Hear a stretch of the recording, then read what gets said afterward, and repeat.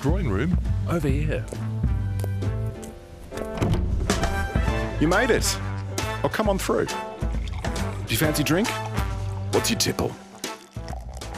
Mary Coughlan is one of the great voices of jazz and blues, a legend in her home of Ireland and a favourite whenever she takes to the road here in Australia. It's been a while between mic checks because of the pandemic, but Mary's back in Australia for a run of dates and she's my guest here on RN Drive. Mary, welcome to you.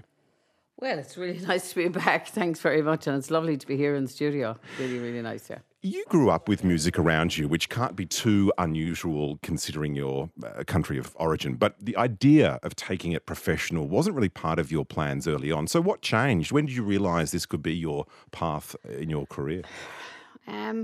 I had a friend called Eric Visser. He moved to Ireland in 1979 and he came to study classical, or he came to study Irish music. He was a classical guitarist. And I just became friends with him. He eventually married a friend of mine and we used to hang around together.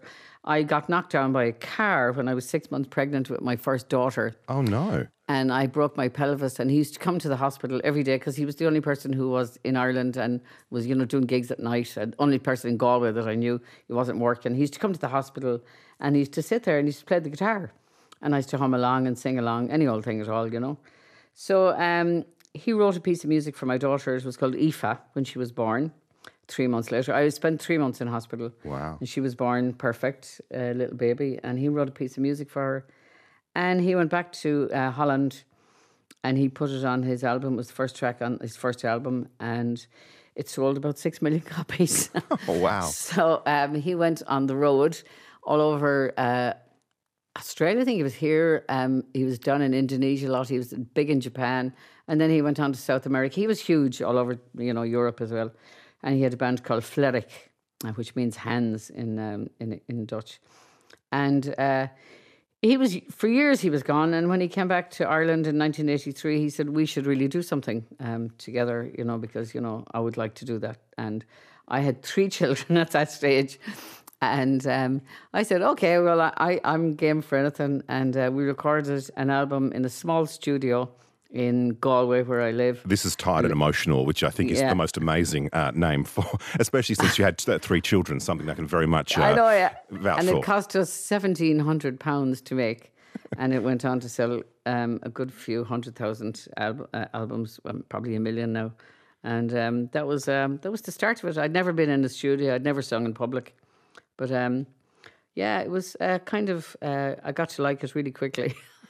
So it sounds to me like music, that in that first experience of you being in hospital, that sort of creation of that first song was very much linked to the birth of your first child, something very intimate and private, but also this kind of tragedy of being hit by a car. I mean, there's probably no more fertile emotional flower bed to grow songs in, really, is there? Well, it's just that he and I became really, really close, and I don't know if it was that time that we, I've known Eric, since I was only 19 then.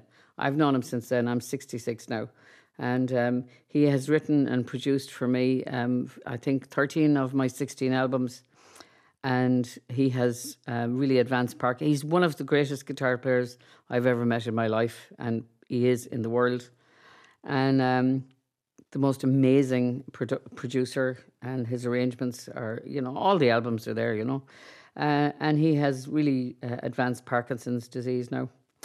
So I went to see him in Holland just before I came over on tour, and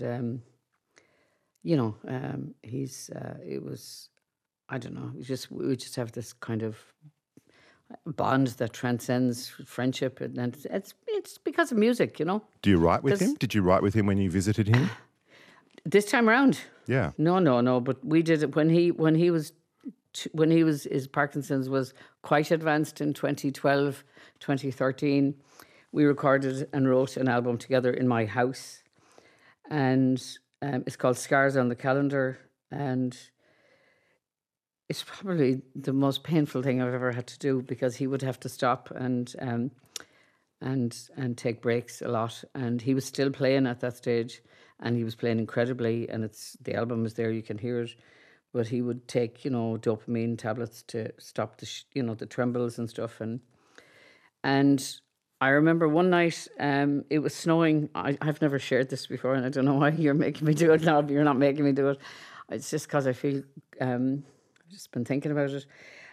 It was snowing really hard in Ireland, and we were actually snowed in for 3 days. And I just went outside and lay down on the snow, and I just cried for about an hour, and I could not be consoled because of what was going on. Because I knew there would come a time when we wouldn't be able to work together anymore. And that really, I think that was when I knew we wouldn't, work anymore. And I've done 2 albums since, and I'm working on a really huge project at the moment. And it's something that Lieber and Stoller wrote in the 60s. It's an entire 11-song thing that's never been released. I'm in contact with Peter Stoller, who's the son of Mike Stoller, who wrote all the songs. And he said this is going to be great for Eric to get his teeth into. And he said he's going to bring out a whole different side of it, which is what they really wanted in the first place. And I had to tell him that I wouldn't be doing it with Eric. And so there you go. So now, music transcends everything, Yeah, I can really hear that you wear your heart on your sleeve, and that can be difficult when you have to say goodbye and still make music and have those touchstones of people that you have to say goodbye to. I do want to ask you about Billie Holiday. Back in 2000, you recorded a double disc album of her songs. Why Billie Holiday? Did you see much in her, in yourself, or was it something more musical to you? Oh, look, I was living in London, and Diana Ross made the movie. Do you remember Lady Sings the Blues? Yeah. And I went to see it in the middle of a really hot afternoon in Shepherd's Bush Theatre in London. And I had never heard of Billie Holiday. I was 17. I had never heard of Billie Holiday. And that was a Friday afternoon. I had just finished working, and I went down Portobello Market the next day, which is a place where you buy a lot of old albums. And I found 3 Billie Holiday records, and I still have them. One of them was Lady in Satin. And that one in particular affected me more than any of the others, because she was coming to the end of her life, even though she was only in her 40s. And there was something in her voice that I didn't even know at the time. But as you probably know, I'm a recovered alcoholic and a drug addict for 29 years now. And that's where she was at that time in her life. She was at the end, almost at the end of her life. And I didn't know it. And obviously I came to know it. So what was it? Was it pain that you heard in her voice? Pain. Yeah, pain. Yeah, really a lot of pain. And I did know the pain because I had a history of abuse and everything in my childhood. But at that stage I hadn't talked about it. I wrote a book about it, and I wrote a modern opera about it with an Icelandic composer called Valgeir Sigurdsson. It's called Woman Undone, and he wrote it for 5 voices, the music, and I wrote the songs and the words. And it's all out there. It's all out there, and I don't do it with any reason other to say that this happens, and it still happens. We're going through another whole heap of scandals in Ireland at the moment. From the two biggest private schools, the poshest and most privileged schools in Ireland, going back to the early 1900s, and one by one, everyone is coming out. And same old story, really, isn't it? Same old story, but it's sadly the same old story. So I can't remember what you asked me now. It doesn't matter. I don't know what I was saying anyway. I will say, though, you're listening to RN Drive. I'm Andy Park. Mary Coughlan is my guest, and she's in the studio. She's warmed up, ready to play a song. You've chosen Let It Be Me. Tell me about this song. Okay, so my mother and I had a strange relationship, and but however, towards the last 10 years of her life, I made peace with both my parents.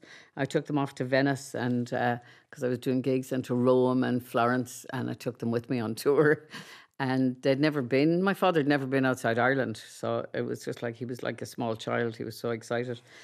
and I realised at that moment I had to to be able to love them, I had to let all the stuff go, And I remember putting them on a train to Galway, and I ran back onto the train and I told them I loved them. I'd never, ever done that in my life before.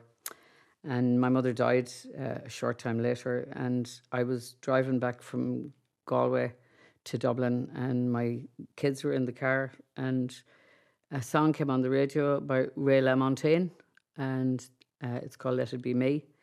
And I just probably cried for about 2 hours. And my daughter, who was 12 at the time, Claire, wrote down the name of the album and bought it to me for Christmas. And I recorded it for my mother. What a special meaning that has for you. Mary Coughlan is here on RN Drive, and here is Let It Be Me. There comes a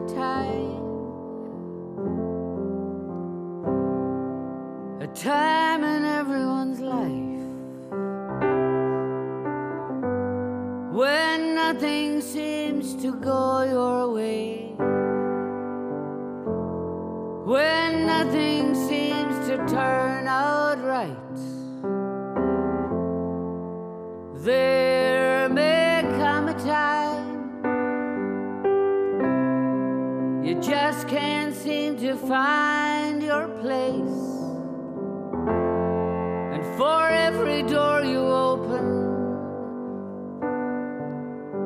it seems you get too slammed in your face.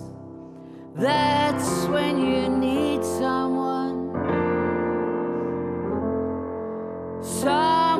that you can call when all your faith is gone and you just can't go on. Let it be me. Let it be me. When you just need someone, let it be me.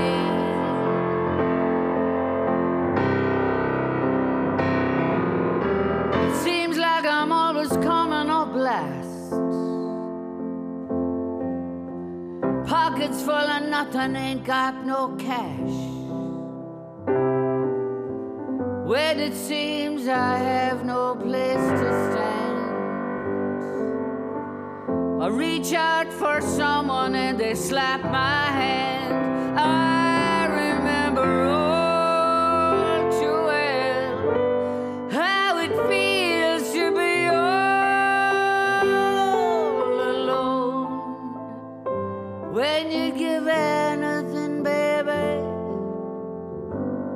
just to have a happy home. That's when you need someone, someone that you can call when all your faith is gone and you just can't go. Let it be me. Let it be me, baby, please. When you just need someone, let it be me. Let it be me. Let it be me. When you just need a friend, let it be me.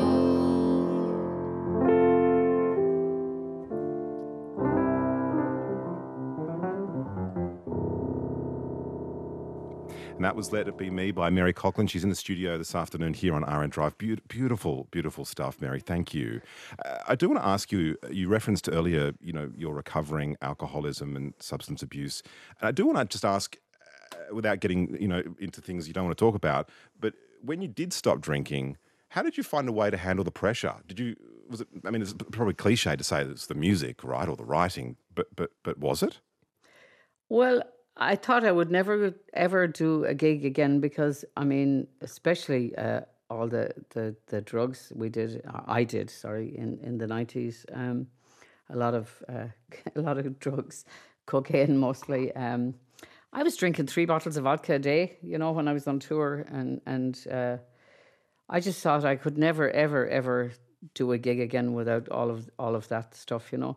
But I went to recovery, and I took several months off. I went through a 6-week program that was really tough, and I started to work with a woman 1-to-1, and every Tuesday night in the group.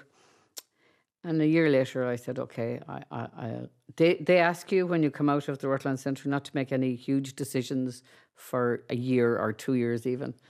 And so I had said I would never sing again. And she said, don't say that. So a year later, I said, I'm ready to go back on the road. And I surrounded myself with musicians who were the finest and the most sober also that I knew. That must be a bit of a challenge to find amongst the cohort. There were a couple of dear friends who'd been through the same thing that I had been through, you know, some years earlier. And we just, you know, we went on the road on our own. We picked up the car at the airport and we drove around England for 10, 14 days, whatever. We went to America. I went all over, and we just started. I just didn't want anybody else involved, like no managers. I stopped. I didn't have any management. I had good agents in several countries, and we just went off, you know, and that was it. That was on my terms, and that's kind of the way we do it now too. So I still do that, yeah. Last month you organised a fundraiser concert for victims of the Syrian and, as well, the earthquake that affected Syria and Turkey. How did that go? What made you get involved in that? There's a woman in Ireland, her name is Anna O'Rourke, and she went to Greece years ago, you know, when the kids started getting washed up on the beach. And I did a couple of concerts, and she was there on the ground at the time, and later she went to work in a Syrian refugee camp, and she's been in the same place for 6 years on her own, and she only does small. I had never heard of her until like a month ago. And she does she's from Waterford in Ireland. She does small fundraising events from the local schools, and people send her some money, and it goes a long way. And she was on the radio talking about how in the earthquake she had 3,000 people, women and children only, that she looked after. And then all of a sudden she had 26,000 people, and one woman who walked. She doesn't know where she came from, but she had a 4-day-old baby, and everybody else in her family had died. And I rang the radio station, and she just said she needed money, you know. She wasn't getting any of the aid into the Syrian refugee camp that was, you know, being distributed like by the huge agencies, because they just can't go there, you know. So she said she needed money, and I rang the radio station and I asked them to give her my number, and she phoned me straight away. And within a week, we had a concert with the finest musicians in Ireland, organised in a huge theatre in Galway. Went back down to Galway for it. And we raised an awful lot of money, which is winging its way to her right now. Wow. And it's just like, musicians are like, they never say no when you ask them to do something. They never do. And, you know, in this country, at least, musicians are often maligned as, you know, not paying tax, but they are always the first people to pull their hand into their pocket or organise a benefit. It happened here during the floods and the fires as well. I know people who did it here, yeah. So I asked everybody, and 98% of the people said yes, and the only reason the other 2 didn't is because they weren't around, you know. So it was like unbelievable. It was a 5-hour concert, and we did it online as well, and people sent donations on. One person donated €8,000 to her fund straight away. Like, you know, I mean, it was just this. It was because of her honesty on the radio, and you know, I just had this affinity. I don't know what it was, you know. Anyways, I did it, and then I got up the next morning and I came to Australia. I drove back to Dublin and went to the airport, and here I am. So Yeah. Here you are. Well, thank you for your honesty on the radio this afternoon, Mary. It's been great to hear a bit of your life story. In fact, your latest album is called Life Stories. Mary Coughlan's on tour across Australia throughout March and April. Check online for details. Thank you so much for being my guest. Thank you so much. Thank you very much.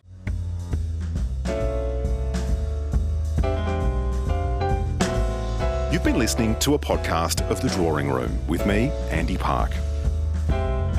For more great conversations, search for The Drawing Room on the ABC Listen app or wherever you get your podcasts.